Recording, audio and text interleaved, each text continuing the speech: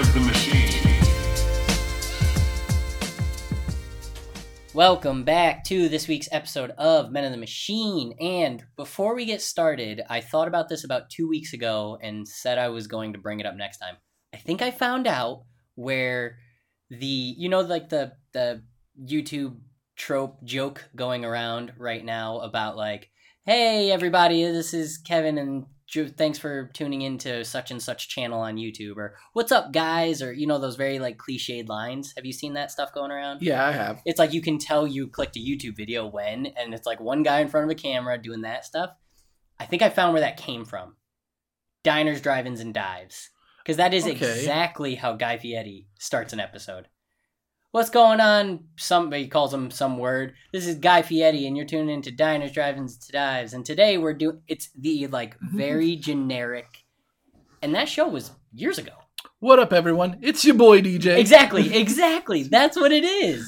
So, by the way, who am I? By the way, so today we are getting back to the age-old, tried and true, working class man type of podcast where me and my good buddy do movie reviews. You got me, Kevin, and I'm DJ.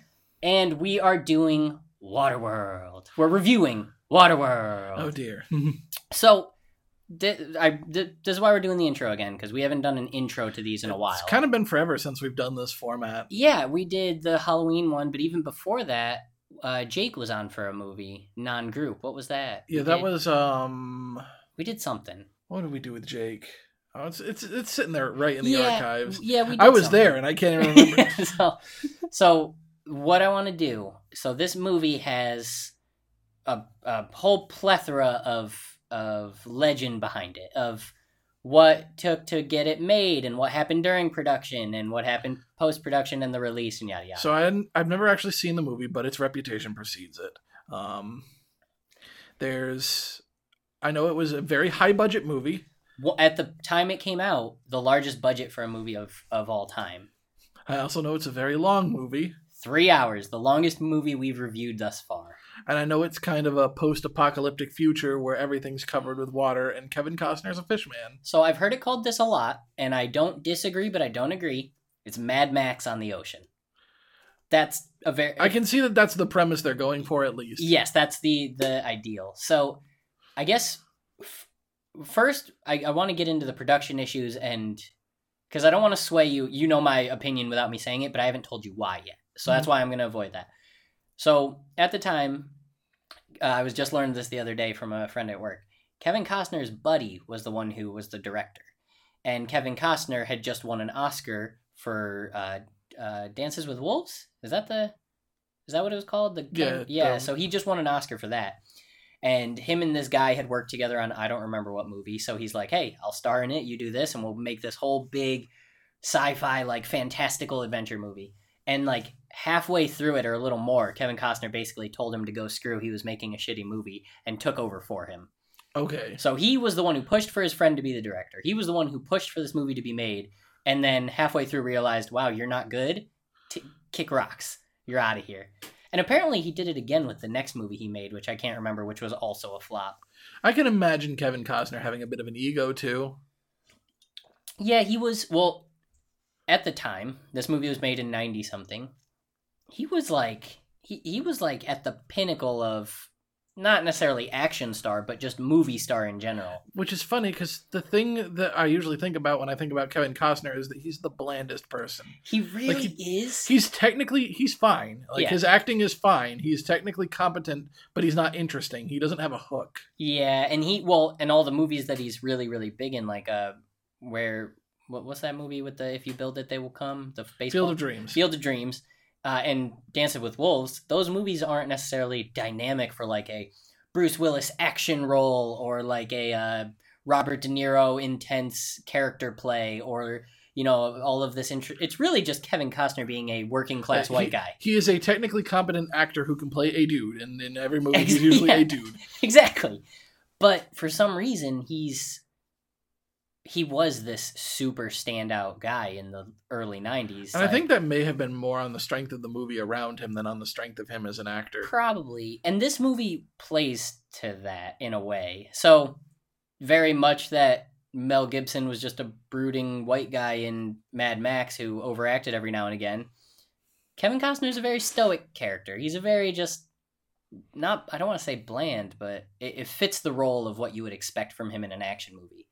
He doesn't have this, like, you know, when Liam Neeson first came out with Taken, he wasn't a tough guy at that point in time. He was just a character actor. He did lots of cool stuff. And he didn't even get into acting until he was older, I believe. Right, he'd been in a few action movies before, but they weren't not as like. And it wasn't like a Liam Neeson vehicle. He'd be like a side character. And then all of a sudden, Taken took off, and now he's the super action star. And I think that's what they were going for here. I think that's what they wanted, and it just never landed for Costner, unfortunately. Mm-hmm. But so it's a movie that all takes place on water. Do you know any of the premise? If I had to put together what the movie is in my head based on what I know about it and nothing else, I would say that it's Kevin Costner drinks his pee and protects a 12-year-old girl from water pirates. Yeah, that's actually pretty much exactly it. I'll give you the quick synopsis without looking it up because I don't want to spoil anything. Because sometimes with movies this old, you look up the basic Wikipedia synopsis and it gives you everything. Ruins the whole movie. So we're going to avoid that. But lone wolf Kevin Costner is out on the water. The whole world is covered in water. This is the polar ice caps melted and everything's underwater. Okay. And he's the lone wolf who, by circumstance, takes on this woman and young girl who, whether or not they're related is not the point. And he decides, oh, okay, fine, screw it, I'll protect you. Because, as would happen in a I can't say it.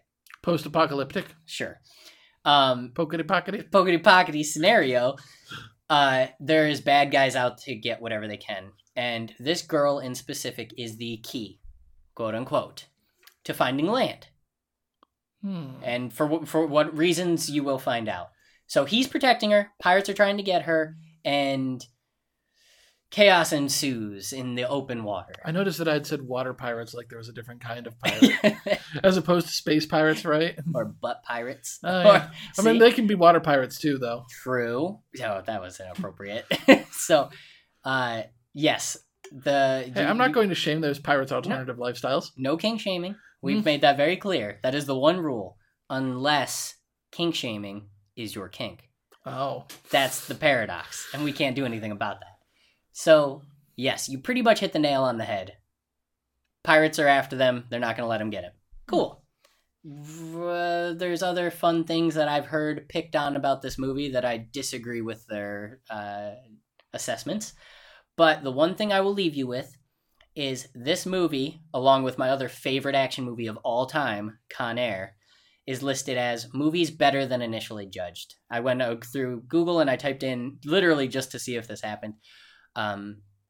Movies that are better than reviewed or rated or some shit like that. You know, I basically typed in movies that are and it auto-filled in Google. And I clicked on 5 different lists and Waterworld was in 4 of the 5 lists. So while its reputation may be one thing, open mind. Okay. Open mind and open hearts. Hey, I like Mad Max, and I'm okay with water. And you I don't have a strong opinion about water. Was Costner in Aliens? Was he? Not Aliens. Sorry, not Aliens. The M. Night Shyamalan, the movie about aliens. Field or... No, that was Signs is what you're thinking Signs. That was the main guy. Mel Gibson. Yes. They're very similar guys. Just one... the one was actually Mad Max, and the other one was just trying to be. I think that was happening. At least Costner doesn't hate Jews. That's true. Big plot. If I had to pick between who I was going to support... It's hard to have a strong opinion about Kevin Costner. That's the thing. Yeah, that's a good point. They did a funny Family Guy joke about that. They go to see a movie and they're like, "Oh, who's the lead? Kevin Costner." Oh, and they walked out of the theater. So, all right, let's get into the movie. Super long. We got a lot of us. Food and snacks. We're good to go. Otherwise, any final predictions for the movie before we jump into it? If you had to rate it now based off reputation, rate it, and then we'll get your final rating. Do it however you want. School grade, 1 to 100, 5 stars, whatever. I'm going to give it a C- because of the runtime. Okay, that's fair. Yeah, it is really long, and whether or not it holds your attention, we'll find out. So, we'll be back!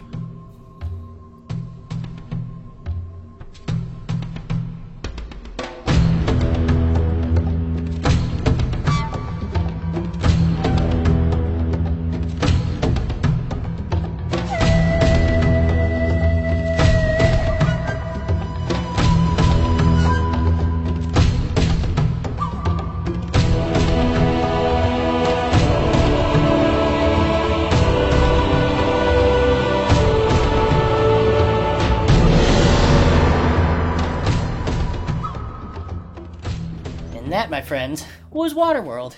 It took you guys 5 seconds to watch all of Waterworld. Isn't that great? I'm gonna put some sort of like sound intro in there. I did pull up some fun facts before we jump too far into this movie. Excellent. One, it actually was, at the time of release, the most expensive movie ever made. And what year was it released in? 1995. All right. And the reasoning is $100 million budget. The entire set, which we'll explain, but you know that town, that barge that was floating in the middle there? The trash island. Yeah, that entire thing got destroyed by a hurricane halfway through production. Did they rebuild the and they whole thing rebuilt to the do entire this? thing, yeah. And this was built in a open seawater enclosure type thing out in the middle of the Pacific Ocean off the coast of Hawaii. Because how else? I mean, the whole movie is nonstop on the ocean. Yep. You can't back then at least, green screen it to full effect. You need the open expanses of water. I did notice that there was a lot of practical effects going on in this movie. A ton, yeah. And actually, the director noted Mad Max 2: Fury Road as was that Fury Road? No, it's 3. Mad Max 2. What's it called? Hold on, it's right here. Mad Max 3 is Beyond Thunderdome. 4 is Fury Road. 2. 2 what is was. 2? Oh, it's the one everyone likes too. The Road Warrior. Yeah, yes, Road Warrior. Cited that as a major inspiration for the film, and you definitely get that. I can see that. Oh, from the aesthetic to the majority use of practical effects to everything. Even the way that Kevin Costner's character is kind of framed in the narrative, where he's kind of just on the outside of things.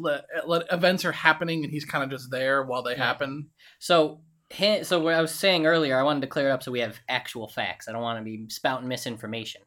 It's Kevin Costner and Kevin Reynolds. They had worked together previously on Robin Hood Men in Tights and Fandango and stuff. Not Men in Tights, Prince of Thieves, you're right. Yes. And Rapa Nui, I don't know. They'd worked on 3 other movies together, so they did this one. And halfway through production, they're not halfway, 3/4 of the way through production, Reynolds actually stepped off the project. So that's why he gets full directorial credit. So Costner didn't rip it away from him. Reynolds stepped back from it. And it says... Kevin Reynolds receives full direct credit as director, but he did leave the project as star Kevin Costner was constantly plaguing him with unwanted backseat driver director mentality in nearly every single scene, to the point that Reynolds left the project and Costner himself continued it. I kind of picture that as So he just annoyed him off the project. I kind of picture that as all right, Kevin, when you jump off the boat, you're going to want to do this kind of dolphin swim. And Kevin's like, well, hold on. What if I did it like this? And he's like, oh, okay, fine. Yeah, sure, you're the director. Why not?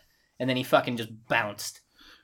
But, maybe Kevin Costner was just very method and acting like his character in the movie, because his character in the movie is a huge asshole, unlike Mad Max. Despite having probably 80% screen time, he has maybe the least dialogue of anyone in the movie. And he's not... they want this guy to be a badass, and he kind of is. Yeah. But they kind of... when you're making a character like that, you kind of have to toe the line between lovable badass and this guy's just an asshole, and they don't ever quite get him back toward lovable badass. Yeah, he's kind of just an asshole. It's just lone wolf sort of leave me alone mentality for half the movie. And that might be a bit of Costner, because once again, he fails to actually have a discernible personality. Yeah. There's nothing bad about his performance, but there's nothing that stands out either. And then halfway through the movie, they do a small turn because of the whole dynamic with the friendships.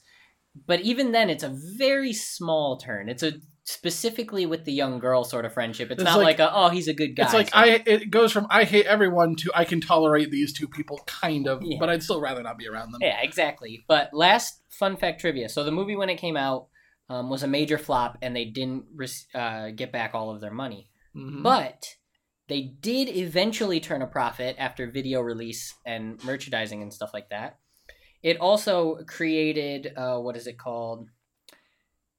There's 3 right here. The films got a tie-in novel, a video game, and 3 themed attractions. The video game was on the Virtual Boy. Was it really? Yes. It got 3 themed attractions at Universal Studios Hollywood, Universal Studios Singapore, and Universal Studios Japan called Waterworld, a live sea war spectacular, all of which are still running. A stunt show, okay. As of 2018, they're all still going on, yeah. I could actually see that being pretty cool to watch. So besides DVD release and all that, it actually did turn a profit and is no longer considered a flop. Theatrical flop, but not a production flop. Afterwards, they ended up Okay. So that's pretty cool. But yes, so the movie takes place in the future. They never give you a year.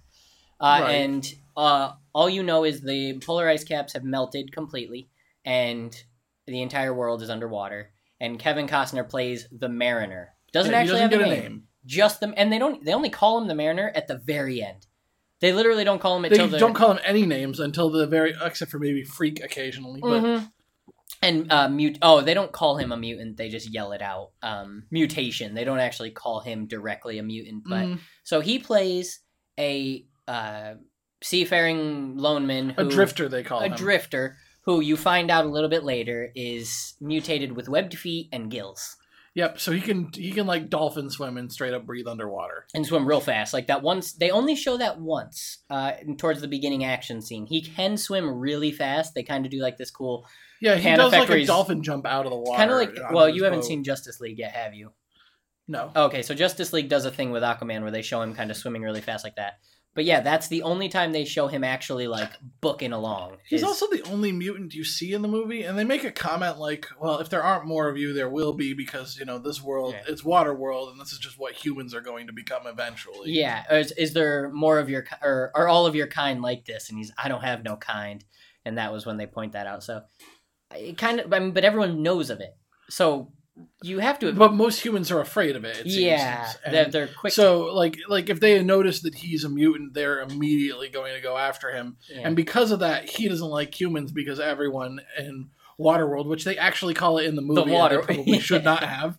Yeah, I'm not going to forget halfway through that I'm watching Waterworld. It is. Water is a constant character in this movie. But as the movie goes on, it does become rather apparent that, let's say 99% of the population has kind of dwindled back to near Neanderthal levels of intelligence. Everyone's very basic, trade for this. Right. It seems that you've got like a trade going on. There's a few like settlements of humans that are self-sufficient, living on like little garbage islands. Yeah, and there seem to be like trading posts. There's other drifters, but every single other drifter you meet in the movie, like it's established that there's a drifter code. Yeah. Which is that if you meet a drifter, you're supposed to trade. In some capacity, yeah. Yeah, each person leaves with something new. Mm-hmm. That's what it was.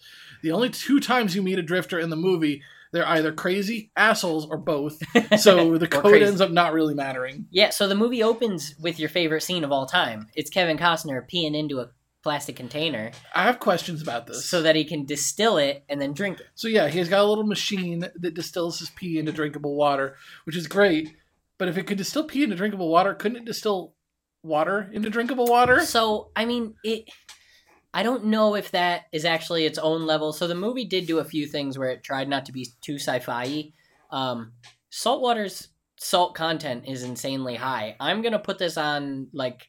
I'm going to give this the air of the doubt that this distillation thing can't take salt out in major quantities. Yeah, but pee has a lot of other stuff in it. Oh, it too, has that's other hard shit, to take out, like ammonia and... Yeah, no, you're not wrong, but it's in lesser... I would assume that like the percentage of just pure H2O and pee is higher than the percentage of H2O to salt and salt water. I'm going to guess. I'm not going to Google it. I'm just going to assume, and I'm going to give them the benefit of the doubt as a non-scientist. Like, okay, it can take out the... Because even the water that comes out of it isn't, like, perfectly clear. It's kind of like muddy tap water almost looking sort of stuff, like cloudy tap water. So I'm going to just give it that. It's... I don't know. That is a little funky, though. Like, why not just scoop some ocean out and distill that real fast? Actually, later in the movie... the distillation thing's kind of damaged, and he points out that because it's damaged, he can only get X amount of water out of it.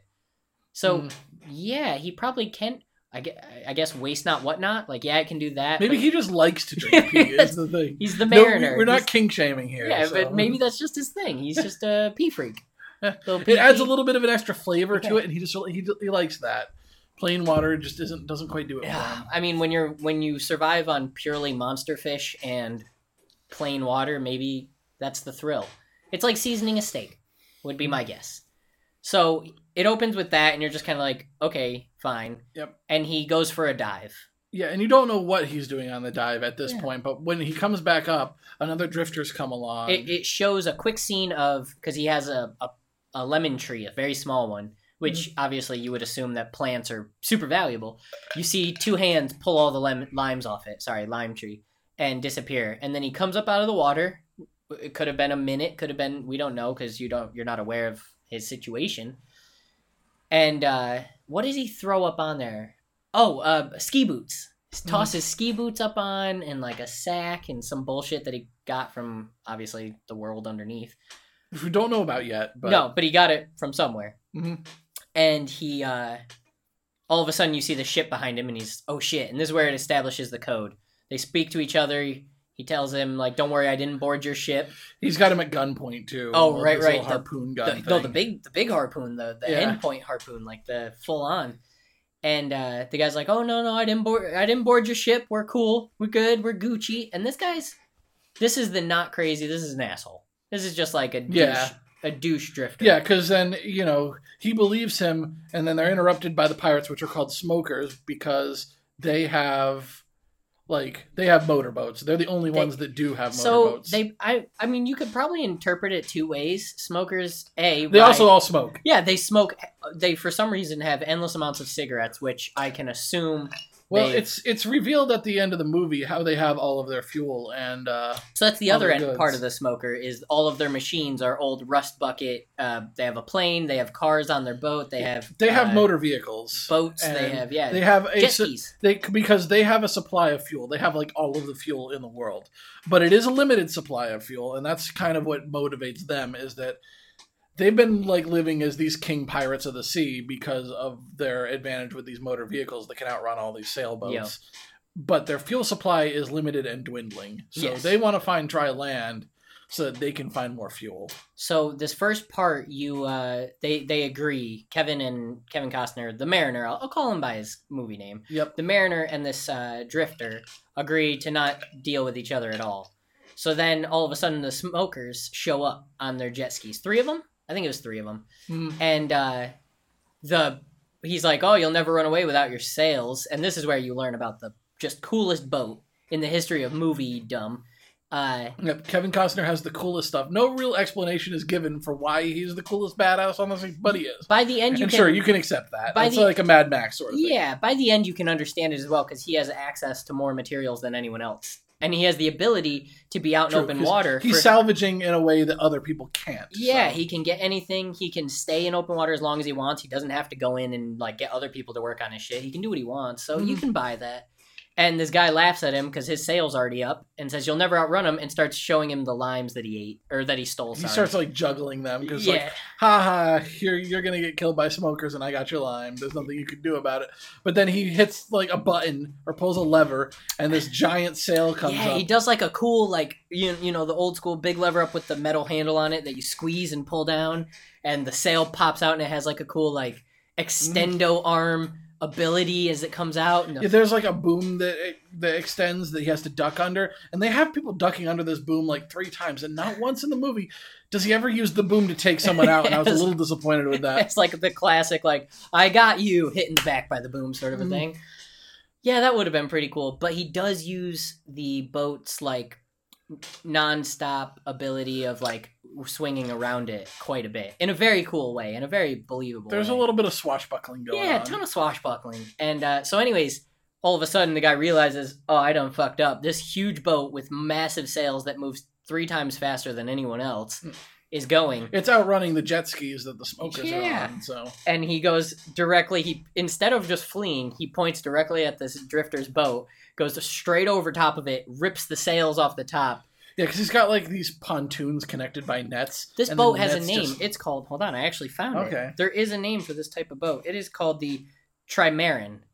Okay. Like that's the design is a Trimaran. They actually race those. Those are boats that are in like. Okay, so that explains why it's super fast, because it's a racing boat. Yeah, it's a main multi-hull boat, which are attached to the main hull. So it's 3. There's 1 main in the center and 2 like stabilizers off to the side, which are connected by nets and open netting in the middle. Yep, and they're used for recreational racing and stuff. So so he uses the netting to like just cut this guy's sail off.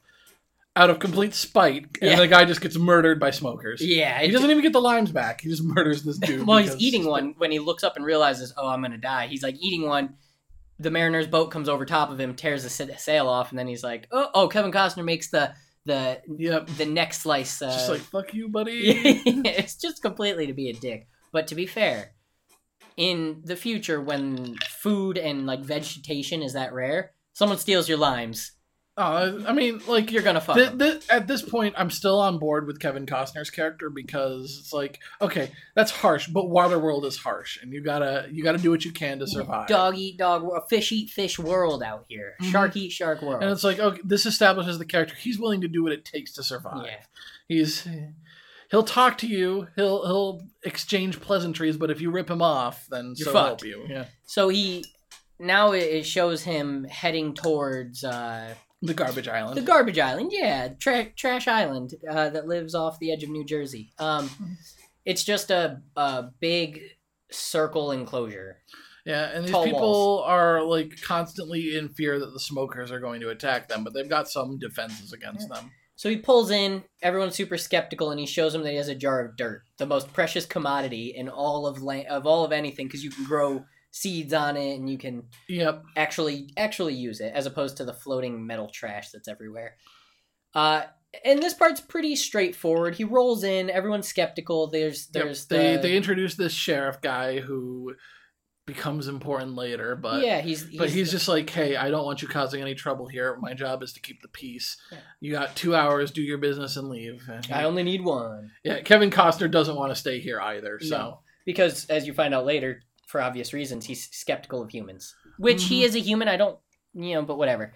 So well, he's not, because he's a mutant. yeah, he's a mutant. But, I mean, a mutant human is still a human, right? Yeah, but humans treat him like shit. Exactly. As we find out. So his skepticism is warranted. Yeah, that's true. So he goes about, gets his amount for dirt. So it's like the typical pawn shop scene. They're like, oh, it's fresh dirt. Oh, we'll give you 67... What do they call them? Shekels? It No. wasn't shekels. Schmeckles. It was, Shit, it's a shard of... chits. Chits. Blitz and Chits. Yeah, of course. What? Do you think that's where Rick and Morty got it from? Blitz and Chits? I mean, chit is a word. Oh. Way to take the freaking wind out of my sails. Nautical puns. Rest of the episode. So, he goes on, demands twice as much as they're willing to offer him. Which they pay him. Of course, yeah. I mean, the big-ass jar of dirt. But the people are none too happy. I mean, he goes to this water bar. Yeah. Or he talks to this woman, and this is where you meet the woman and the little girl. The two other main characters whose names are... I don't know. That'll take me a minute. Keep talking. The woman had, like, a really normal name, and then the girl had, like, a fantasy name. Of course she did. I mean, it was like Helen and Iola or something like that. It was exactly Helen and Enola. Okay. You're this close. And their whole sitch is they work there because they have to, humans find refuge in each other. Either you work for the smokers or you work for a small town. It's pretty much your only two options. Right. And he this guy approaches him who is trying to pump him for information, and it's later revealed that this guy is a smoker spy and is like the number 2 for the smokers. Super douchey, long blonde hair, kind of looks like a lion. He's just like, I'm out because I... And they've been scouting this place because the little girl has a tattoo on her back that they believe is a map to dry land. Yep, and you find that out because there's a crazy, what you would assume is kind of like addict. Like they're drinking liquor. They never call it that. They call it, they have a term for what they call the green liquid that he's sipping. And he's like, I gotta have it, man. Let me have just a sip. And he's like, well, after you tell me. So this is where you first hear the tale that she has markings, and those markings will direct us towards dry land. Mm-hmm. And so the guy goes over, he's chit-chatting. He sees the little girl has the tattoo, and he does like a little smile and tries to get the mariner to buy him a drink, who obviously the mariner don't take no shit from nobody. Tells him to go screw. And this guy, whose name I don't remember as well, but I have it right here, he's like, all right, I'm just going to leave. Don't think nothing of it. I'm just going to walk on out of here, which you obviously find out is... Oh, his name's Nord. Nord. I don't ever remember him being called Nord. I'll just call him number 2, because that's what he is. Yeah, fair. Number 2. And he... Oh, it's worth noting, which I pointed this out to you, that Enola is played by Tina Majorino. Which is a name that you probably don't remember unless you're a huge fan of Napoleon Dynamite. She's Deb from Napoleon Dynamite, the main girl, who ends up dating Pedro for a little while before... Here she goes to prom with Pedro, and then you find out that but anyways, that's the actress.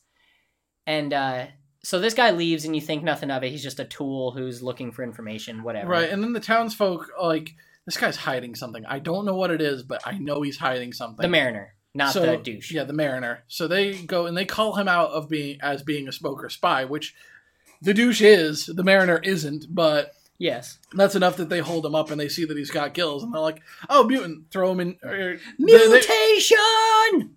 They want to just kill him, but the sheriff guy is like, "Oh no, I laid down the rules. He's followed all the rules, so I don't want to just kill him right here." Not in front of everyone, not in this big scene, because at this point in time, freaking the Mariner killed one guy or two guys. He killed the one guy in the water. He killed one guy in self-defense. Yeah, and when they were all attacking him. So the sheriff does him the sheriff kind of does him a favor. A minor kindness. We're the ones who broke the peace here. He was just gonna leave, and we didn't let him. So. But he understands. He's also one of those humans that's like, yeah, I guess we have to burn the witch, so to speak. We have to get rid of the mutant. He's clearly not okay with the fact that they're killing this guy, but he's paid to do this job. Yeah. So they lock him up, and he goes up, and this is where you meet the cliched sci-fi mad scientist, Albert Einstein. Gregor, I think. Yeah, and the actor is actually a really, really famous actor who I can't remember what else he's in, but it's Michael Jeter, who plays Old Gregor.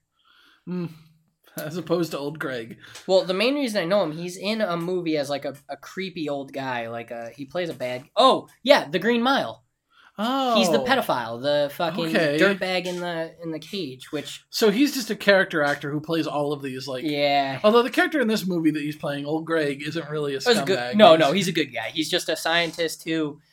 he's trying to help Helen and Enola find land. He's aware of the tattoo. And then they go to put Kevin Costner's character, the Mariner, to death, and they start... By recycling, which is just dunking him into some poo water. Yeah, it's lowering him into just... Oh, it's like this compost. You see them jump a dead body into it at the beginning. So they just, like, all organic matter, they just dump it into this compost heap, and that's how they I assume they use it as, like, fertilizer and stuff, because there's a tomato plant that he tried to buy, or that he did buy earlier. Yeah, so they're just going to drown him in this poo water. Yeah, just poo water. And as they start to lower him down into be recycled... All hell breaks loose because the actual smoker spy that they did nothing about, number has 2 reported Nord back, and he's brought back his boss, the Deacon, who is for some reason played by Dennis Hopper. What are you doing in this movie? Didn't you learn from Mario Brothers? I was just about to say, why are you here? Dennis Hopper's whole MO is I play really bad villains in really bad movies. He's playing Dr. Evil in this movie.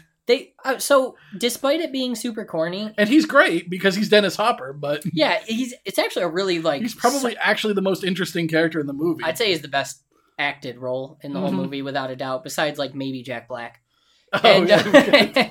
Which he actually gets acting credits if you search Waterworld cast. He does. There's one scene, so he's the pilot when they're attacking him, but there's one scene when they're on the barge and you don't know they're on the big oil barge at this point. He's just sitting behind Dennis Hopper's character, just like talking to the wall, kind of being crazy. And I was looking for him really hard, and then it does pan in on him just for a second. There's no one else in the frame. It just shows him kind of like dirty doing nothing, and that's it. It's just... And you see him in the plane, and you're like, who's this Jack Black looking dude? Oh, it's Jack Black. What? Yeah. Well, I guess that actually is who we thought it was. And anyways, so they come, and this is probably, if not the most expensive, the second most expensive scene. This is a huge action It's setting. like a 30 minute. No, this has got to be the most expensive scene, especially with the hurricane wiping out the set. Yeah. You have... So, I mean, it's an action scene. We could describe every movement, but that would do us no good. It is... Yeah, I mean, it's a neat scene. There's a lot of 20 minutes, things going I would say, on. minimum. It's not badly shot. It's not badly framed. But and this the introduces good and it's fun. This introduces all the cool techniques that the smokers have. So they've got multiple boats. They've got massive machine guns. They do some cool tricks too. Like they have guys barge on jet skis. Yep. They have and the jet skis are like towing guys that are water skiing. That was the plane.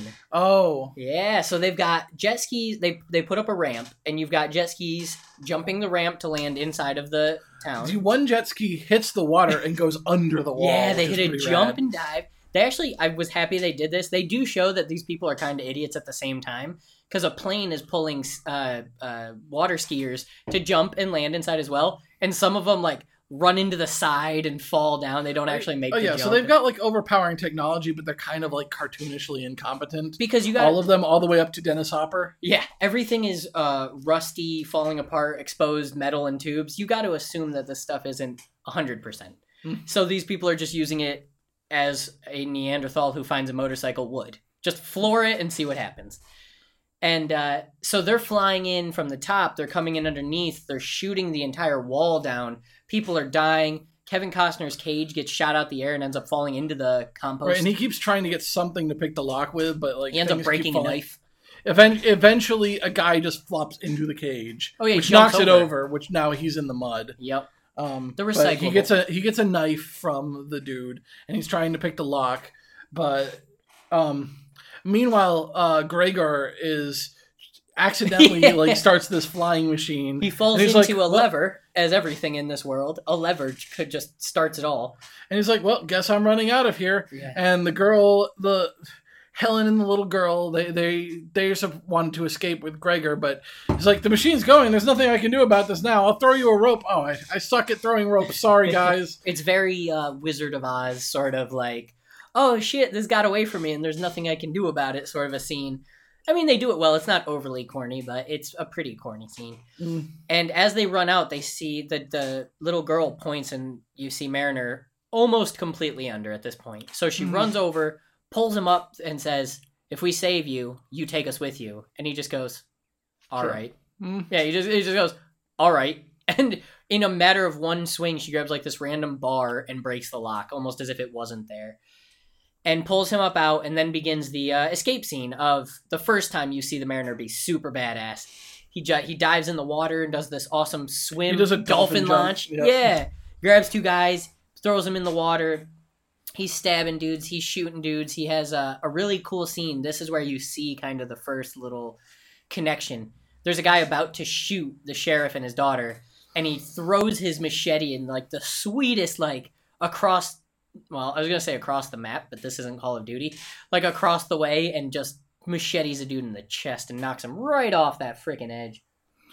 And they get through the gates, even though it's a little harrowing. There's a bit of a fight at the gates, but he gets through the gates with the ladies. They almost don't make it. And boat almost gets stuck. Classic action trope. And then one of the smokers is just going to town with this machine gun and spinning in circles. His name's Piggy in the credits because he has a mask on with a big like square or circle nose. And he's just having the greatest time. And Dennis Hopper's just like, "Hey, the fight's over. Why is that dude still shooting?" And so the reason why this is a big deal is the Mariner shoots his massive harpoon, hooks the guy's boat, and starts turning him. Starts aiming him. And the guy doesn't even notice this is happening because he's just having such a fun time. And his glasses are totally blacked over. You see at the end when he pulls it up, the hard like charcoal line. I'm assuming he just can't see anything, and he's just like, shoot till you can't shoot. Yep. That's like his orders. He ends up He can't see. They're trying to signal him to stop, but he can't see that either. He ends up gunning down a dozen jet skis, and then eventually it gets turned directly on the main boat with Dennis Hopper, and he just says, "See you later, boys," and he goes to jump off the barge, and it explodes. Mm-hmm. And this is where it shows them raiding the village after this. The Mariner and the two girls get away. Shows him raiding the village, and he's missing an eye. Yep, and he's got a sweet eye patch throughout the rest of the movie. They try to put in a fake eye, but that doesn't... It did not work out. But this is classic Dennis Hopper, where that's like one of my favorite scenes, where he's like, first one to speak lives, and he has two prisoners hung up on the wall. They both immediately start talking. He just shoots one of them. They're like, "Okay, you win." Yeah. And the guy tells him where the little girl is. They're all after the little girl because they all need dry land. And then he goes to shoot the guy, and he's like, "Wait, you said if I talk, you'll let me live." And he's like, "Did I? Do you have any witnesses?" And he's like, "Oh."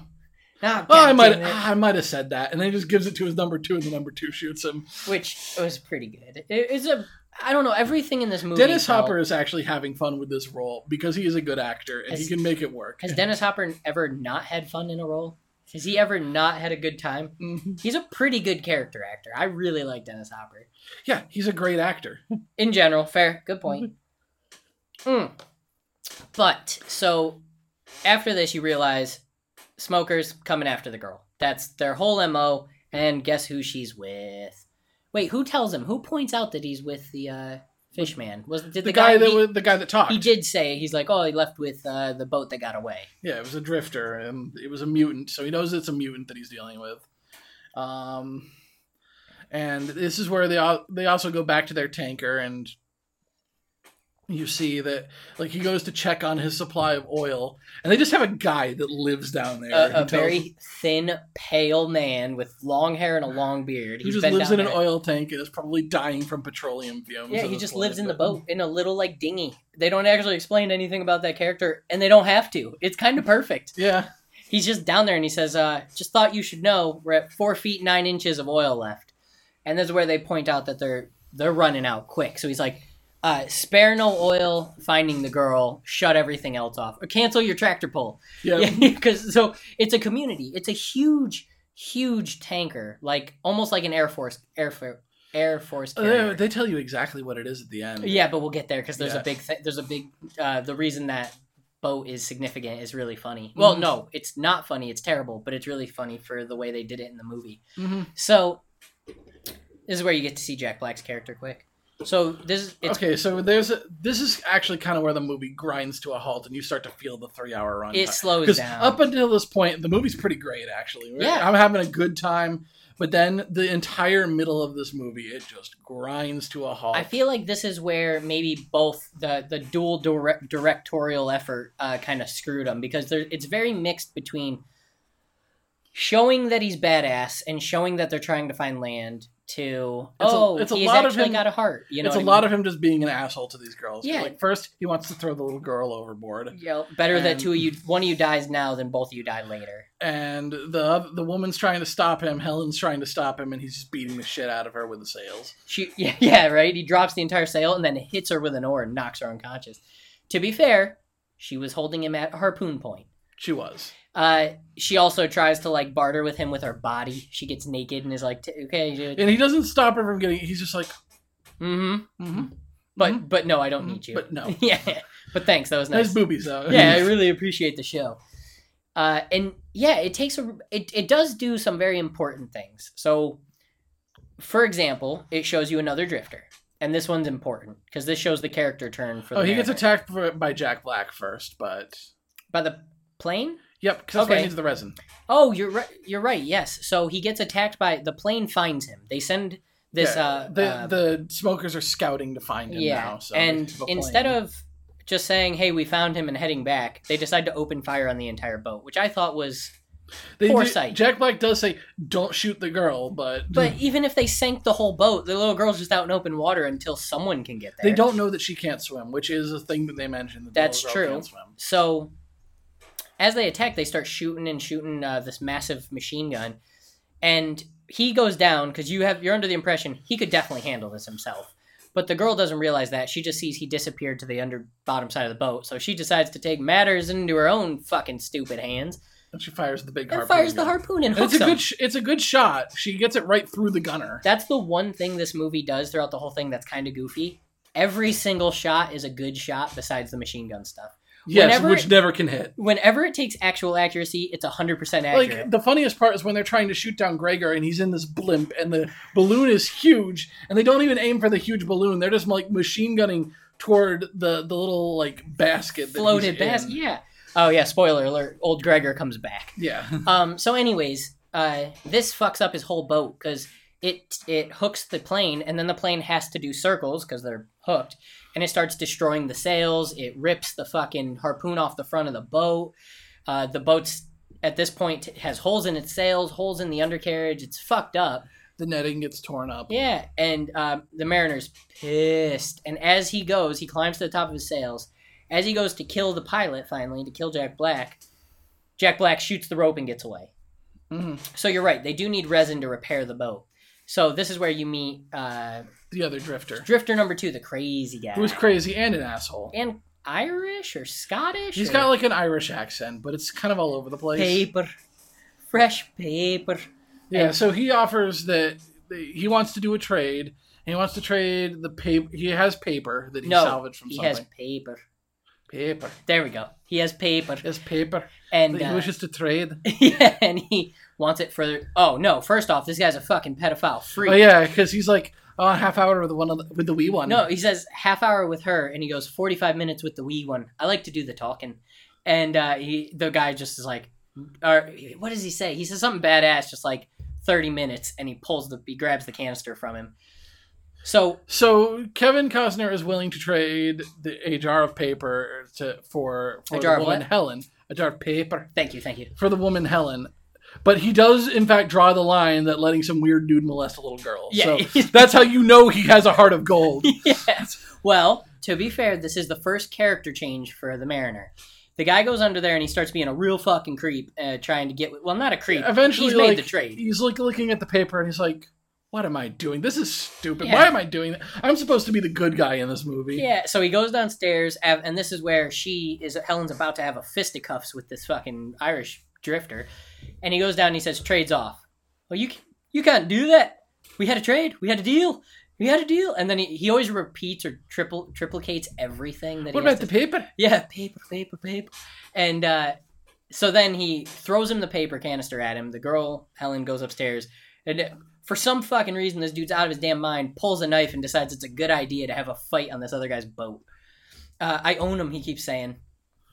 And the fight goes as you would expect. They do pull a little fake out where the guy comes up out of the below deck beforehand. A little It's dazed, a little crazy. But then he turns around and you see that he's got just this big knife wound in his This back and he big- falls over. This big hole and a Yep. bunch of blood running down. And he's like, I got to get to my boat. And he tries to get on the net, falls over. And Kevin Costner's like, all right, let's get your shit. Starts just looting the boat. Yeah, it turns out though he didn't have much to offer.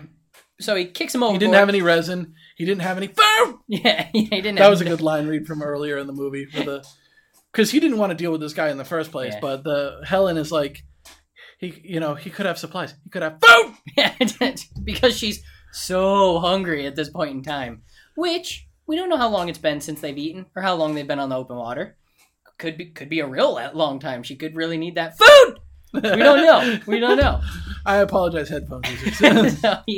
so he loots the boat, kicks the guy off, and this whole time, I know we're skipping a lot. This is a 3-hour-long movie. Yeah, because this part's really boring. It's just like general, like for example, the little girl finds crayons downstairs, starts drawing on everything. He's like, don't draw on things. Okay, maybe you can draw on things. Yeah, but because I'm not going to... It basically is like, yeah, don't draw on things. Okay, you can draw on things. Oh, after Jack Black he does the weirdest thing to these women. Is he goes up to the woman with his knife. he throws her down. He throws her down, and he cuts her hair. Yeah. And then... Just like in random spots, he just starts cutting hair. He's like, all right, you fuck my entire boat, no hair for you. I'm going to cut your hair. Yeah, and then he sees the little girl. And the little girl's like, she said she's sorry. You're supposed to say something back. And then he looks at her, and the next scene, the little girl's got her hair cut too. She's got it down to like nothing, just like little like boy haircut almost. I don't know why he did that, but that's basically... That was weird. That's a solid hour of them constantly. You'd think after a while they'd realize, okay, this guy's a fucking asshole and I don't like being abused. This is one of those 90s women are powerless sort of oh yeah, tropes. they start to find his assholishness. And he doesn't really become less of an asshole. He lets the girl have the crayon, that's it. That's about it, which is nice. That is a nice scene. He does soften up toward the little girl. Yeah, but so... Never so much toward the women. But this toward whole the time, woman. they're constantly being jerks to him, and he's constantly being twice a jerk to them in multiple different ways. Like, she's drawing on the boat, and he gets furious. Like, the boat, I have it just the way I like it. His dialogue was weak as F. Like, even for only having a few stoic words, they were still, like, not choice words. Whoever wrote the script... I don't like crayons. He doesn't actually say that, but he gets pretty It close was to that, basically that. And, but then you start to see the nice side of Kevin Costner. For example, she can't swim, the little girl. So he does start trying to teach her to He swim. takes her into the water and swims under, and he's smiling, and she's having fun. And Helen is getting pissed about this dry land. It's been X amount of days. And he's like, fine, you really want to fucking see dry land? I'll show you. I'll show you exactly what it is. We're not there yet, because Oh, that's after right. the trading post. Because at this point, he's Yeah. kind of being nice. He's like, okay, yeah, we're gonna go find dry land. Mhm. Don't worry, we'll figure this out. And I get the impression that he's being nice to the little girl because he kind of sees her as a kindred spirit, because she's considered kind of weird and freaky because the woman is not her mother. Nope. She just kind of drifted to this place mysteriously and already had the tattoo on her back. She could never swim, which is, in Waterworld, that's a weird thing. How do you not... Well, hold on. So everyone's always kind of seen her as a weirdo and an outcast. Before the trading post, this is important. This is what helped me explain why she can't swim. So after they never got any food, they move on, And he's like, all right, fine. You're fucking hungry. I'll get you food. Oh, yeah. Because they wanted, the whole reason the trade happened, she was going to get the fishing pole. So he throws the fishing pole off water, and he's like, you don't ever catch anything of use with that. And he jumps in the water with this sweet dual harpoon with special arrows, drifts back behind the boat, and does this kind of like side-to-side dance, which I interpreted it as like, you know, like a fish lure. Like, hey, look at me. And this big-ass, weird... The sea monster. Side-mouth CGI sea monster. Just eats him in one bite. And while he's inside the sea monster, he uses this sweet dual harpoon to blow 2 holes out the side of the fish. And then it fast-forwards ahead. You can assume he killed it and or at least ripped a good enough chunk out. It's probably not the first time he's done that. Yeah, and he gets out and they're cooking these big, huge hunks of fish. And it's cool. The sea monsters never come up again, though. Yeah. They're asleep for the rest of the movie. But that's why... Maybe I would understand why people are never in the water. That's why you never see people in the water. They're always... They do say, though, that pretty much everyone in Waterworld can swim. Yes. The fact that this girl can't is weird. But that might be why they would never teach her because of the monsters. Why put her in the water? Like, when they show up to the trading post in the very beginning, not the trading post, sorry, Garbage Island, there's a hammerhead shark hanging upside down. So... You know, people would still be intimidated by the predators. And they do. There is, by the end, a reasonable enough explanation of why the girl can't swim, because she was born on land. Exactly. So she's not from the Waterworld people. Yeah, and who knows how old she was when she left, because the girl doesn't remember. Mm-hmm. So they go to this trading post, and there's these people waving and all that, and they're like, oh, well, he yells out in Greek. It turns out their language is Greek.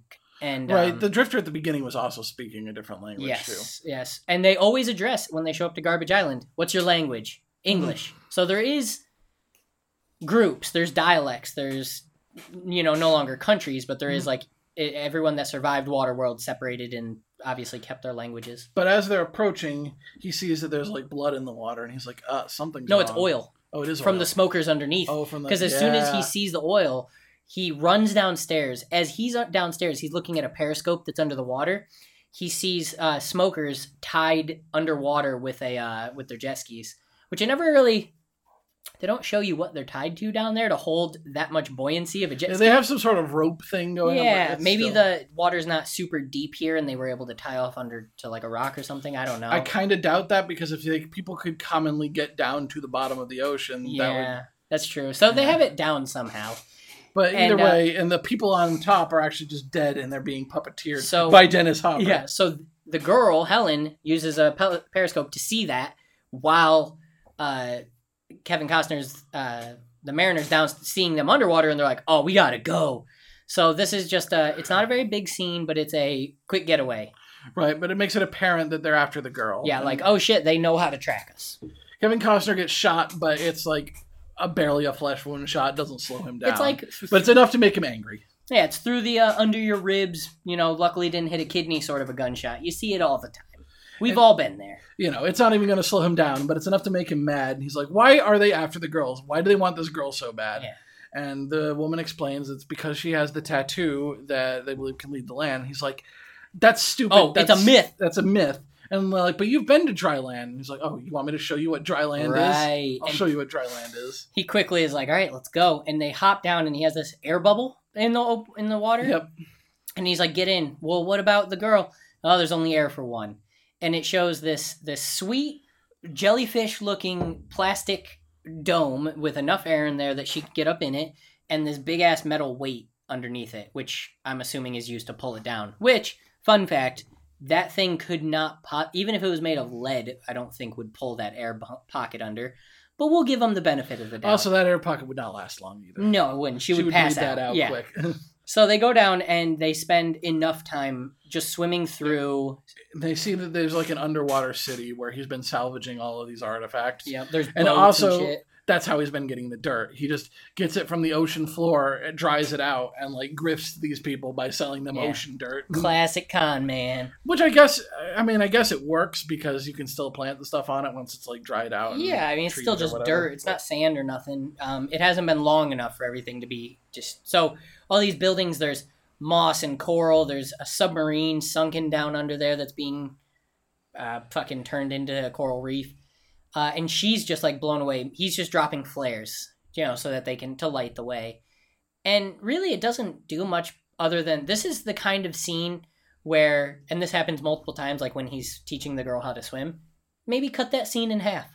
Maybe you didn't need it to be 10 minutes long of just vast, like your budget would have been less. The movie would have been more well paced.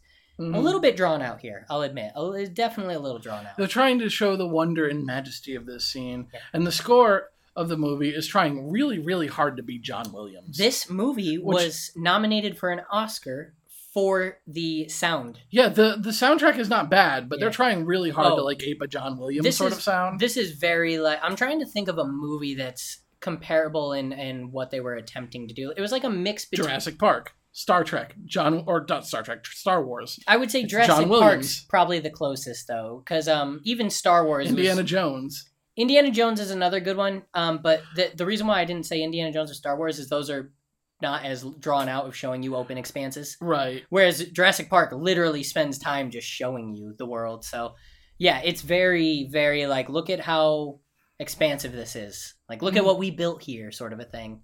And it was cool, but it didn't land. It lasts for about 20 minutes. And Yeah. It probably, Like I said, or it half- feels like 20 minutes. At the, yeah, half those scenes cut, because especially like the swimming one, that was all slow mo. It wasn't even like dialogue and yeah, when he's teaching her to swim, it's just, and like this movie's like starting to lull, it's like hypnotically lulling you to sleep. It's like a screensaver with fish on it at this point. but to its credit, it knows when to turn it up. So they come up top, and when they get up top, they realize Dennis Hopper's there. yeah, the trackers found them when they escaped. Dennis Hopper specifically said, "Get me the trackers," and I'm assuming somehow they tracked them down. But the girl was able to hide before they got there, so Yep. they don't know where the girl is. It's just Yep. an empty ship.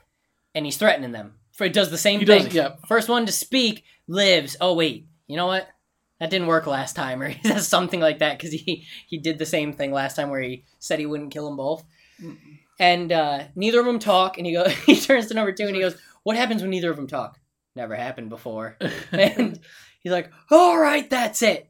Neither of you are gonna talk. I'll kill you both." And he fires the gun in the air. And then the little girl comes out. Yeah, because she obviously doesn't she want them thinks to they get both killed. just died. No! And they grab the girl, and he goes to kill him, and they dive into the water, and she's like, "I can't breathe under there." And he goes, "I'll breathe for us both." And Very so they Romeo make and out- Juliet. So they make out underwater for 30 minutes. And they show, actually, I liked the scene because I'm not saying that this actually runs for 30 minutes, but that's what they're actually doing in universe, is that they're going underwater for long enough to make as the long pirates as they go can, away. yeah. And I actually kind of like the scene because she's like freaking out. "I can't breathe." He pulls her close and starts smooching her, and then you see his gills pump and air come out. Gills pump, air come out. So he's clearly working as her snorkel. And then when they get out, they're like, wow, it sucks that they took the girl. But after 30 minutes of making out underwater, we need to fuck well, no, now. hold on. This is And then they do. They explain it. So the bad guys torch the boat. So there's no boat. There's just rubble. Yep. And like random pieces of hull. And they get up on there and she goes, "We're going to die, aren't we?" And he doesn't answer. So she touches his knee and goes, "We're going to die, aren't we? Or aren't we?" And he just looks down. So it's the very typical, like, well, it's our last few minutes. Let's have a very overly emotional discussion. "When I offered you my body earlier, why didn't you take it?" "Because you didn't want me. You didn't really want me." And then she kisses This him. is again Kevin Costner being like negative charisma. Yeah, but, exactly. hey. And then they smooch and they bang because it's, hey man, DJ, if me and you are on an island and we're like dehydrated to death, I might make a move. Sure, why not? It's the end of your life. You make any move you can take. So I'll give him it. I'll give him it. But then old Gregor comes back and he's like, "Hey, I heard there were people fucking down here." Yeah. Well, he sort of Okay, says no, that doesn't happen. yeah, he's like, "Oh, good thing or smart idea to burn down your boat. I wouldn't have known where you were otherwise." Which obviously they did not mean to burn down their boat. That's my lawyer, and I probably should have answered that, but I didn't. I bought a house. Not important. We're doing a podcast, so if they call again, I'll take it. So Gregor We comes. have to pause. Yeah, no worries. Gregor comes down and throws them a rope and brings them up aboard to his ship, and he explains to them, "Hey, other people survived." He doesn't say any name or anyone, but he's like, "Other people survived. Let's go." Yep, and they've got a little floating colony that's led by the sheriff. It's like 3 boats tied together or something. It's a real small little thing. Yeah, with the sheriff, the main guard who called him a mutant, someone else who I recognized who I can't remember now off the top of my head, and Kevin Costner, without explanation, they're all explaining it for you. well, he can't go on his own. Well, we're not going with him. You go there and he'll just bring him back to us. And Kevin Costner, with no dialogue at all, just grabs his shit, gets on one of the leftover jet skis from the raid, and takes off. Mm-hmm. You could have done some better character work here. Yeah. Just a little bit. I mean, I get that at this point you realize your runtime is already past 2 hours and you got to do something. But you could have done something more than just like, he can't go on his own. Oh, he's gonna. Oh, wait. He drives off, and then they goes, he doesn't have to go on his own. And they camera pan to the hot air balloon. Yeah, the sheriff and Gregor look up to the hot air balloon, and they're like, yeah. They don't really explain what the hot air balloon is filled with, because it's not hot air. There's no engine or nothing like that. And when it starts filling with air, these containers of water start bubbling. Steam, yeah. I'm guessing it's hydrogen. So the water containers... Oh, it could be hydrogen. They start breaking it down into oxygen and hydrogen. Which would mean that if they actually did shoot it, it would explode. All they'd have to do is shoot it with... Well, no. They'd have to shoot it with something with fire. Like a bullet wouldn't explode. Well, a spark would explode it, though. Yeah, so if a bullet strikes metal, it would explode. And it does have these big, like... Because that's why the Hindenburg exploded. It does have these big, like, metal ropes. Not ropes, but metal cables. Tying it all together and holding it apart and stuff. So yeah, it definitely would have exploded. All they needed was one bullet. Also, those bullets explode everything they touch. Oh my god! So there's one hilarious explosion at the very end of the movie. We'll get there. That's my favorite scene in the whole movie. So Kevin Costner goes, and they go in the air machine. And this is where it first shows. Dennis Hopper tries to interrogate the girl, but he gets nothing out of her. He's trying to study the tattoo, but he can't figure out what it means. And she's being overly obnoxious to everyone. And I feel like, this may just be me, I feel like this specific moment is when the other director stepped off and Kevin Costner stepped off. I can see why. Because the little girl has a 10-minute long monologue about how tough he is. Which is set to a montage of him just killing these guys like a badass. He drives the jet ski into a guy. He's the coolest guy ever. He's an ice cold killer who's he has more than 50 confirmed kills. Yeah. Including little girls. My favorite line/scene that ties with it is she goes, he can hide in the shadows at noon. He can hide in the shadows of a noonday sun. And when she says that, he does the very classic assassin sort of come down from the shadows holding a guy at the top of a ladder with his neck snapped. Sort of like, and he fades away into the shadows. But it's like this was actually, I liked this montage because it helped to show... yes, we know this guy's a badass, but he's actually really badass when he has a reason to be really badass. All the rest of this was reactive badassery. This is the first proactive badassery, and I loved it. But it is kind of made silly by the girl basically reciting his version of the George Washington song over him. He's 6'20", fucking kill him for fun. Yeah, you drop her speech, and I think you have a very good action montage. Mm-hmm. You add her thing and you have a very corny 90s action montage. Like, it's almost as if the director had never actually seen an Arnold Schwarzenegger movie. They just had them described to them. And they were like, oh, I think I can do something like that. He made love like an eagle falling out of the sky. I wouldn't be surprised if they said that, and it went right over my head. So during this whole thing, she sang this to Nord, number 2. Yeah, well, Dennis Hopper's giving this speech. He's giving a very... presidential or dictatorial. Yeah, he throws out some containers of spam or smeat. Smeat, copyright infringement. Okay, they can't be too careful. It's but he's also holding a bottle of Jack Daniels that is very clearly just Jack Daniels. Yeah, they don't try to cover that at all. Maybe he's smoking and drinking Jack Daniels. It might have said Jackie Daniels just to be safe. Maybe, and this wasn't the character of Deacon. This was Dennis Hopper being like, "You're going to give me a cigarette and a bottle of Jack Daniels. I'm going to carry this throughout the entire movie. It was kind of I'm not putting these down." It was kind of like when Marlon Brando brought the cat to the scene of Godfather, and he's like, "Nope, this is part of my character. You can't take it away from me." So he just decided to drink through it. And everyone's they're like, "You promised us land, you promised us results." And he's like, "Oh, you want results? I had a vision. And this vision showed us land, and it was brought to us by," excuse me, and they bring the girl out, and he shows them, and the crowd goes wild. And they're like, "All right, everyone, get to rowing. We're going to go straight to land." And the number 2's like, "I thought you didn't know where land is." And I was like, "I don't, but they'll just keep rowing for months while we figure out the map." They'll row for a month before they realize I'm bullshitting. And these huge metal oars manned by 3 people just all down the side of the ship just shoot out the side and start rowing. Now, it's worth noting here, and I'll get to it later, Kevin Hopper a little bit Dennis earlier. Hopper. Yes, Dennis Hopper. A little bit earlier had a very specific scene where he's standing in front of a captain, and he says, "Him and that previous captain was such a good man. I aspire to be like him." Right. That captain is a very real man. Yep. Captain Joe Because this Hazelwood. this is a very real ship, as it turns out. And we'll get to that in a second, but I just wanted to point out that scene is very important. So Captain Joseph Hazelwood, don't Google ahead. Wait till we get to the end of the episode.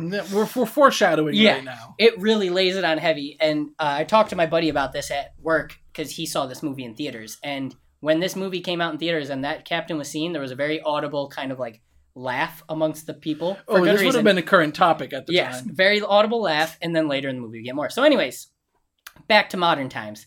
Everyone's down rowing. This girl is pissing everyone off, being a real jackass. And Dennis Hopper and them are all standing on there like bullshitting. It'll take a month, yada yada. And then you see one man, one of these street toughs, walking down the ship. He's wearing like a gas mask so they can't see his face. Big goggles. Okay. It's like ski goggles, but like the full face ones, and he's wearing their clothes because he killed a guy and took their clothes. He actually did a sweet... No, that was earlier. He did the most cool swan dive off the edge of the barge to two guys on jet skis below him and drowned them. They tried to swim up. He grabbed their ankles and was like, this is a cleaner kill. And this is where Dennis Hopper has the line of the movie, the most Dr. Evil of all lines, which is like, hey, what do you think you're doing, you friggin' retard? Yeah, you friggin' retard. It's the 90s, okay? It's the 90s. It wasn't politically correct. So he pulls his glasses off and they realize, oh, you got a lot of nerve, buddy, coming up on my ship. I don't remember the specifics of the dialogue, but it was, give me the girl, nobody gets hurt. Very classic Taken scenario. Give me my daughter, nobody gets hurt. But Dennis Hopper's like, it's over. I have the high ground. No, he doesn't actually say that. That would have been so good if he did. And the guy goes, no, hold on. He pulls out a flare. Walks over to the oil hole. It goes straight down to the tanker for some reason, which I don't think actually exists on those ships, but maybe back then it did. The oil hole. The oil hole. It goes all the way down to the bottom where all the oil's stored. And he holds a flare over it and he says, you know what this is? I'll drop it and it'll blow this whole thing, or you'll all go up in flames or something like that. And they go, oh, you're bluffing. And the little girl... You won't do it. The little girl goes, he never bluffs. She's the greatest hype man since Flava Flav in this movie. She really loves this guy. Despite him beating her pseudo-mom. He chucks her in the water at some point before he knows she can't swim. Throwing her into the ocean to die. Cutting her hair off for coloring. Constantly smacking her. He hits her like 4 times. She's still his biggest fan. Which I thought was just great. And so they all have guns on him. And for no reason, for obvious reason, but without so much as like a fake shot on him or anything, he just decides, fuck it, and he drops it. Well, no, because they're calling him out. He's like, you won't do it. Why don't you think I'll do it? Because you're not crazy. And he's like, want to bet? Yeah. Oh, I'm sorry. You think I'm not? And he drops it. You get a shot of the guy who lives in the tank, and he's just like, oh, thank God. And then he explodes. Yeah, he goes up in a... He had a miserable life. Oh, and he actually says, he says, oh, thank God, or oh, thank Christ, right? Yeah. Yeah. And you just see flames engulf him and then destroy the inside of the ship in multiple parts, blowing these people who are rowing away. And this whole time, the worst frickin' trackers of all time, the smokers, have been trying to find him because he went on that murder spree. So after he shoots them, he's running, jumps down this big hole in the ship, which... I loved it earlier when all the smokers are hooting and hollering, right? They're all happy that they did it. They dive down the hole, like 3 or 4 stories into the boat. Did you see that when certain people are like firemen sliding down the poles? They're just diving into it. So at this scene, Kevin Costner, the mariner, just starts shooting and just jumps down in there.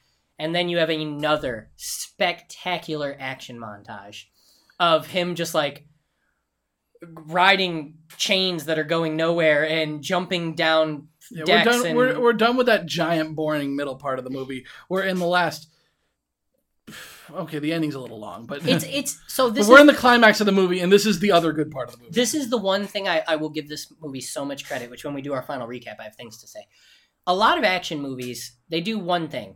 They do it basically the opposite formula of this. A little bit of a boring beginning, middle starts to pick up to action stuff, and then an instant climax and end. Mm-hmm. It's like superhero movies are super guilty of this. You spend half the movie showing what these people can do, And then when the final boss scene finally shows up, it's over.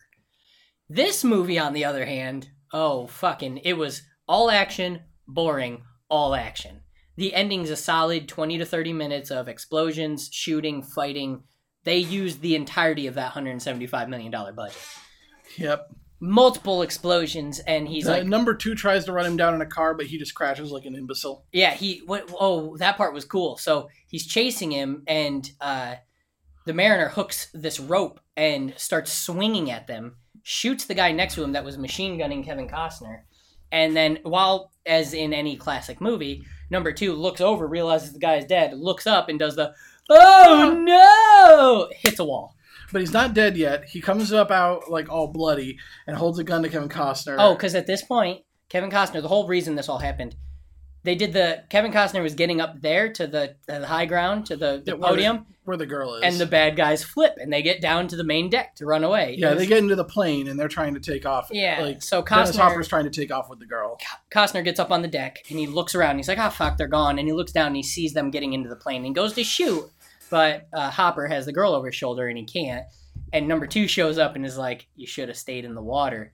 Goes to pull the trigger. Click. Yeah, click, click. And this is where a good action star would deliver a memorable one-liner and blow the number 2 away. But I think Kevin Costner just blows the number 2 away. Yeah, no words. Picks up the gun, smiles. He has a little smirk, shoots, and then decides to run. Now, he does it in the coolest way ever. Pulls out his trusty harpoon, does a perfectly placed shot all the way to the other end of the ship, and hooks a single metal bar, puts the gun, it's not a harpoon, sorry, it's a crossbow, puts the gun in some chains, and push in this like big cargo pallet, pushes the pallet off the edge of the boat so it brings it tight, grabs the sweet quad hook, jumps on the line, and starts ziplining all the way to the end. And he ziplines faster than the plane trying to take off, which I don't think would happen. I'm pretty sure planes' whole thing is get up to speed quick so they can take off. Yeah, they're probably going like hundreds of miles an hour. Yeah, so... But sure. Yeah, I'll buy it. I mean, it is just like an old-fashioned crop duster. It's not like a Boeing 747 exactly. or anything like that. He gets to the other end, grabs the hook that he just slid down on, ties a rope to it real fast, or ties it, to a rope that's tied off, wings it into the air at the boat, and hooks it at the perfect moment to rip the entire bottom side of the plane off, and the plane crashes down. Not dramatic. Pretty low-key crash. The little girl's unharmed. Dennis Hopper is, like, disappeared, so he grabs the little girl. No, he's unconscious. It actually shows him, like... Oh, okay. Yeah, he's, like, leaned over the steering wheel, which is kind of goofy that he would be unconscious and the girl would be sitting there like, whoa. She doesn't even have a scratch on her. Yeah, she's totally fine. It's like, yeah, this plan could have just killed the little girl right there, but it didn't because... Yeah, why not? So they try to run away. The barge is sinking at this point because there's holes in everything and it's up in flames. Yep. And then you see the air machine. What do you call it? The hot air balloon. Yep, Gregor comes in with the sheriff and with the Helen. Hindenburg. And they throw a rope down, grab the rope. This time he throws the rope right. Yeah, he throws it in the correct spot. Or no, he didn't throw the rope. The sheriff did. Oh, okay. So the sheriff, I don't even know if this guy's credited as the sheriff, but that's basically what it is. Yeah, I don't remember. He has a name, but they throw it down. They get on the rope, very classic. Get up to the top. And while they're climbing, what do you know? Dennis Hopper sprinted across the boat, jumps, grabs the rope, and starts climbing after them. Mm-hmm. Which, okay, he survived one near death. Cool. Moving up. Well, technically, this is like the 4th one at this point that Dennis Hopper survived. Well, they're like, okay, I can see the movie doing the calculations here. They're like, okay, do we have the plane crash kill Dennis Hopper? No, that's too lame. That's too impersonal. He's the big bad of our movie. Also, he's the great Dennis Hopper. We need a better death for him than that. Okay, well, now he's on the rope. And the sheriff's name is Enforcer. Oh, I guess that's pretty close. Fun fact, yeah, Enforcer. I'm going to keep calling him the sheriff. Yeah, sheriff's way easier. So, yeah, he gets up there, he grabs the little girl's leg. And they're like, okay, do we kill Dennis Hopper here? Do we give him a Disney falling death into the water? Disney falling. No. Well, no. So this is do better than that. This is another one of those perfect throws where Helen leaves over the edge and just tosses a bottle down, hits him directly in the face, and he kind of stumbles, and then the little girl kicks him, and he falls into the water. Also, probably should have died that fall. Conveniently enough, he didn't, and he comes up right next to a jet ski. All right. Now, instead of chasing them down or something... This is where the boat sinks and you actually get to learn what the okay. Yeah. So this is very important. Do you remember what the boat was called? Yes. So, at this point, the ship goes down and all you see is the back of the boat, which is called the... Exxon Valdez. Now, this is... Oh, it's topical. It's 1995 topical. Supposedly, in the theaters when this happened, everyone, like, clapped. Because the Exxon Valdez in 1989 tilted over off the coast of Alaska, in the Bering Strait, and released the largest oil spill that had happened up to that point. It was the greatest ecological disaster of its time until the Gulf. BP oil. Yep. So it fucked up all of the sea Deepwater life. Horizon. That's what the and Gulf spill was. So when that scene happened, so people like hooted and hollered at the captain. When that happened, I guess it was like everyone loved it. They were like, "Yeah, fuck you, Exxon. Like, see, even in the future, you're screwed." It's a decent enough twist too, because it explains where the smokers were able to find all this cache of fuel that they've been using without... Also, oil tanker workers probably did keep a lot of meat and smokes on the boat, so I would believe that those were just hoarded. So sure, we'll call it. Yeah. And they just happened to luck into and salvage this tanker, and that's why they've been the dominating force on this sea. I mean, since there's no evidence that this takes place in One Piece's world, you didn't have Luffy and That's true. the Straw Hat crew to take him down. So you need Kevin Costner. He's the next best thing. Close to. I love Kevin Costner, the Mariner. So this is the greatest scene in action cinema besides. Okay, yeah, they're like, okay, no, you want a death for Dennis Hopper? We've got a death for Dennis Hopper. So conveniently enough, in the perfect triangular position, you have Hopper and two other smokers. Evenly spaced, all on jet skis. Hopper pulls the gun, and this is what... the girl falls off the rope. So this is what you were talking about earlier. He aims, and instead of aiming at the air thing and taking the entire boat, like the entire aircraft down, he just kind of shoots randomly, hits the line perfect. One of the ropes holding the like capsule part to it, and the girl gets jostled enough to fall into the water. Yeah, so she lands in the middle between a perfect triangle of Hopper and two smokers. It was like sharks attacking a wounded seal. And he even says, he even points at him like, yeah, we good? Yeah. We going to do this? Triangle attack? Triangle attack. Triangle attack. We've trained our whole lives, boys. And I don't know what their end goal with this is because they specifically don't want to kill the girl or destroy the tattoo. But they would. But okay, fine. Kevin Costner grabs the nearest rope, which conveniently enough for him is elastic, ties his one foot off, he says, tie this off, stands on the edge, and does the perfect dive straight down. Helen does the classic, tied off? Oh, it's unraveling like, do. Gets it tied just in time.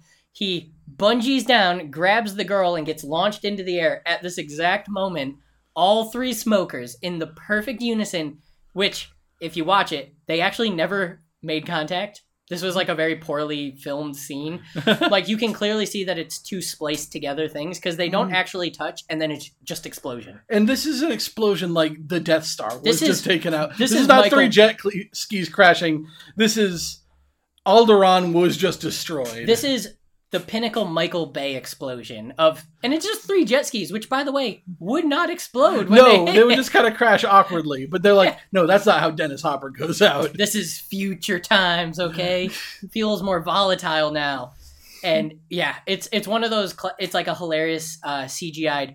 The explosion is gigantic, so they also have to show you Kevin Costner with the girl mid-air bungee, like looking up with the big fire behind them scene. Mm-hmm. Oh, it's perfect. And they get her up on land, and he explains, oh, it's backwards. The coordinates on there, they're backwards because the poles flipped. So what would be north is now south, and what would be south is now north. And the guy goes, oh, if that's the case, that's all this was? Lands that way.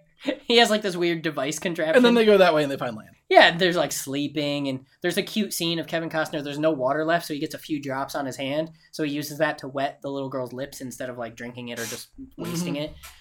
And that's kind of a nice little scene. And then they find land, and then they spend 20 minutes Jurassic Parking over the land a little bit. Oh, it's beautiful. Fresh water. Oh, it's great. Oh, look at this. Oh, we found a Tarzan-style hut. At the end, it does. There's like this society on the land, and that the girl's parents were there, and they knew they were dying, so they had the map tattooed on her back and sent her out in hopes that she might live and eventually find the way back. The song she's been humming the whole movie that's been annoying everyone, Turns out it's a music box that they would play for. Now, this brings up questions. If this land is so idyllic and great, how come everyone that was living there is dead? True. Never addressed. Let's chalk that up to a pandemic disease. You know, the Black Plague would fade away eventually after it killed everyone. So, killed everyone, then the land went back to living good. Maybe. I don't know.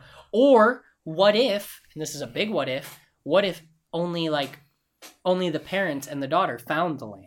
Oh, okay. Like, what if only they found it, they built this life, and then all of a sudden, the two parents, they had a kid, they raised the kid, and then all of a sudden realized they were dying. Send her away.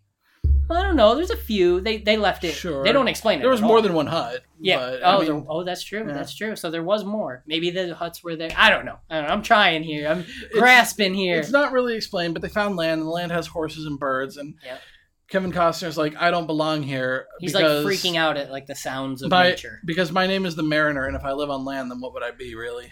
Which, maybe, because they point this out earlier. The girl says, humans weren't made for this world. We have legs, we have arms, we're meant to walk on land. Kevin Costner's just like, the fuck you talking about?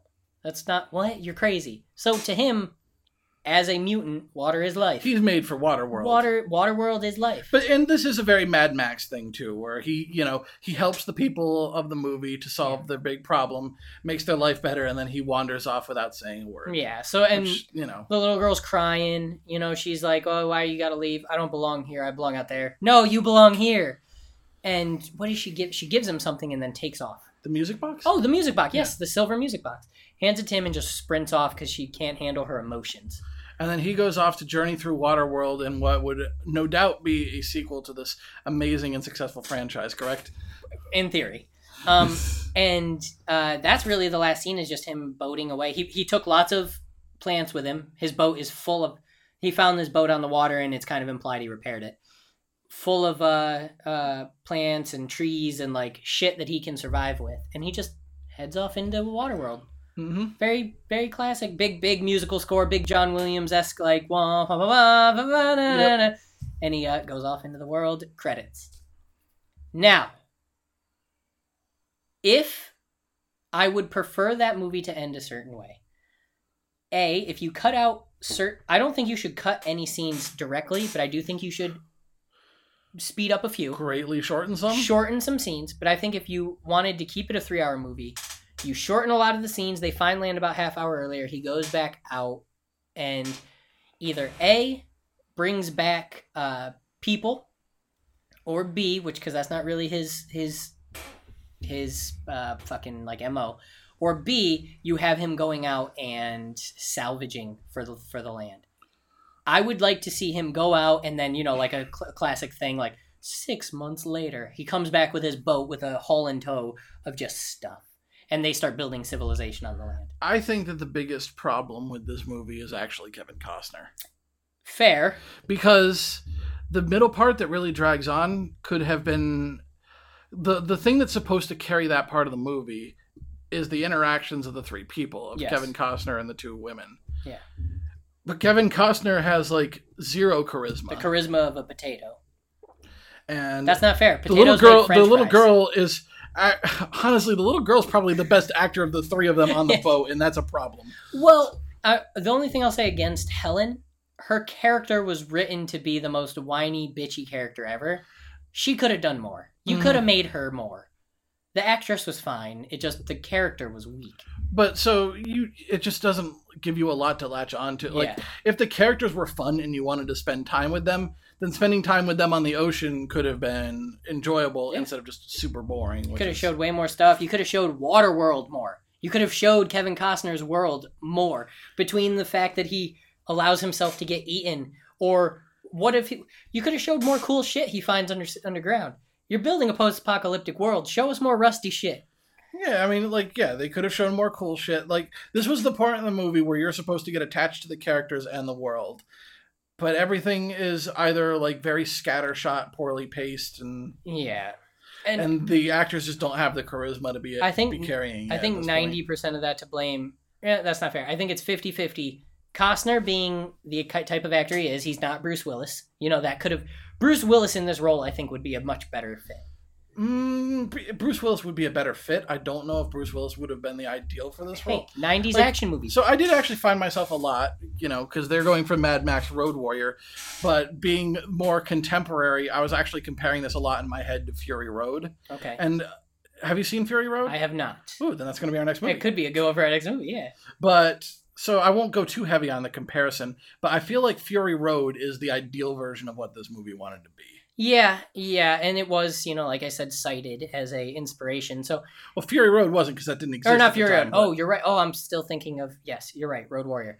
So, Road Warrior is also a very good movie. I have never seen any Mad Max, so I've got movies to see. But we'll hit Fury Road. That'll be our next one. I'm calling it right here.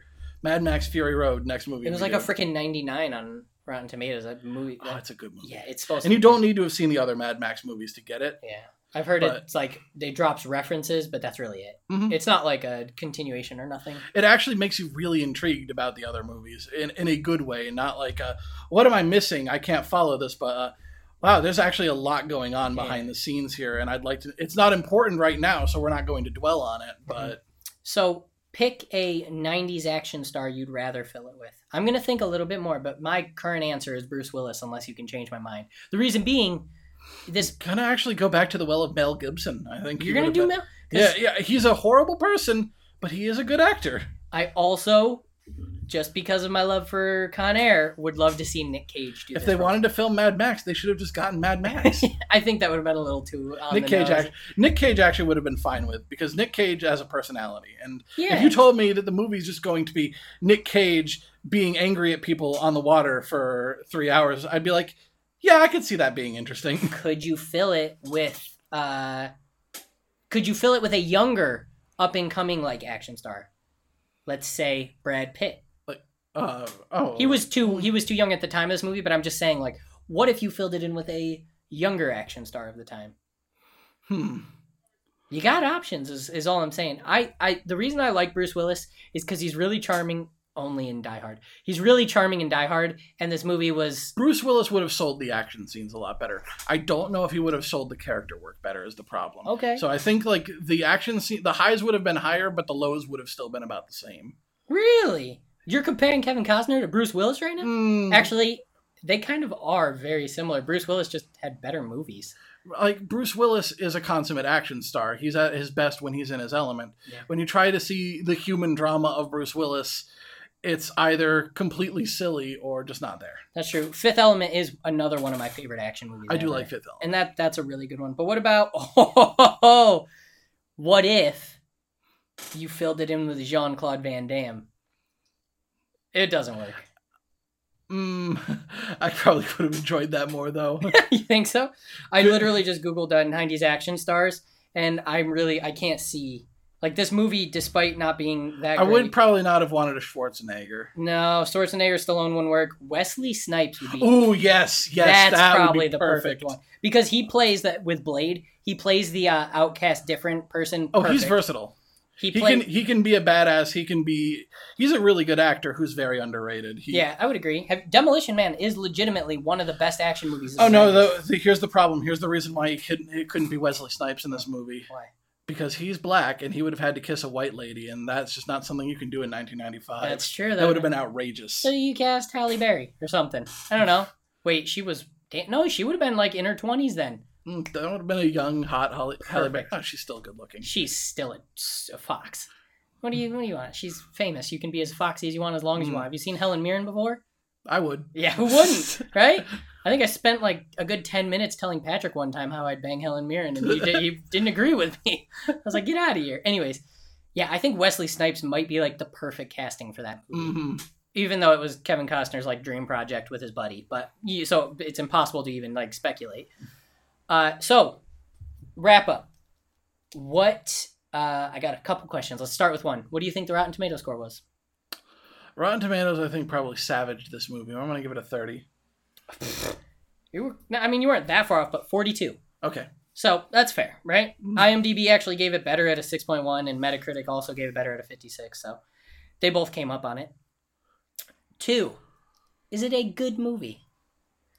I wouldn't say it's a great movie. No. I don't even know if I would quite go. It's a passable movie. It adds up to a passable. Is it movie. better than the reputation you thought going I do in? think it's better than its reputation. Yeah. That's what because the reputation puts it up with laughably bad movies. It puts it up with The Room and Manos, The Hands of Fate, and stuff like that. Yeah. And I do see a bit of its ambition outstripping practicality, but I don't think it's that level of bad. I think there's some good stuff in there. Yeah. The action scenes, for example. The action scenes are well done. The cinematography is good. It's an imaginative and interesting world that you want to see more of. If I had heard after seeing this movie that there was a Waterworld sequel, I would be interested. Yeah, I'd watch the hell out of that. Especially if it were directed by someone like George Miller. Yeah. Someone who does those types of movies. Yeah. And last but not least, you can change one thing about the movie. What do you change? Kevin Costner's casting. Just straight up? Yeah. I think you've cracked the code. Replace him with Wesley Snipes. This goes from to this is a good movie. Even with the slow scenes, I think he could do just fine. Oh, he would do the slow. He would pull it off. Yeah, even at a 3-hour. I feel like he'd throw a little comedy in. There'd be a little bit of drama, but not enough that his character becomes a sad sack. But to know that he's carrying this pain and this burden of being a mutant and an outcast, and you would feel a lot more of him bonding with the girl because she was also an outcast. Shit, you literally. He'd probably be his moments where he's being angry would probably be played a lot more comically if it were Wesley Snipes. Yeah, and to the point where oh, he's just a grump, but he's a silly grump. Well, so they did that whereas Kevin Costner actually goes a little too far and seems really threatening and creepy. And they did that a lot in the 90s, though. He'd be Samuel L. Jackson, angry black man, though. A little bit. They would do a little bit of angry black man. There might be a little bit of that, but I do think that he could pull it off. Where he would be a dynamic character. Yeah.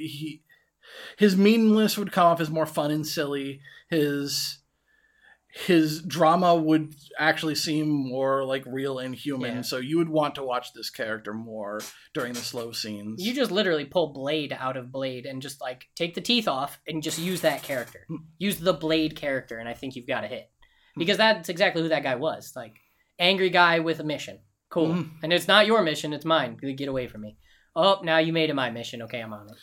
So either way, I personally would recommend the movie. I love it. It's not my favorite action movie, but it's up there.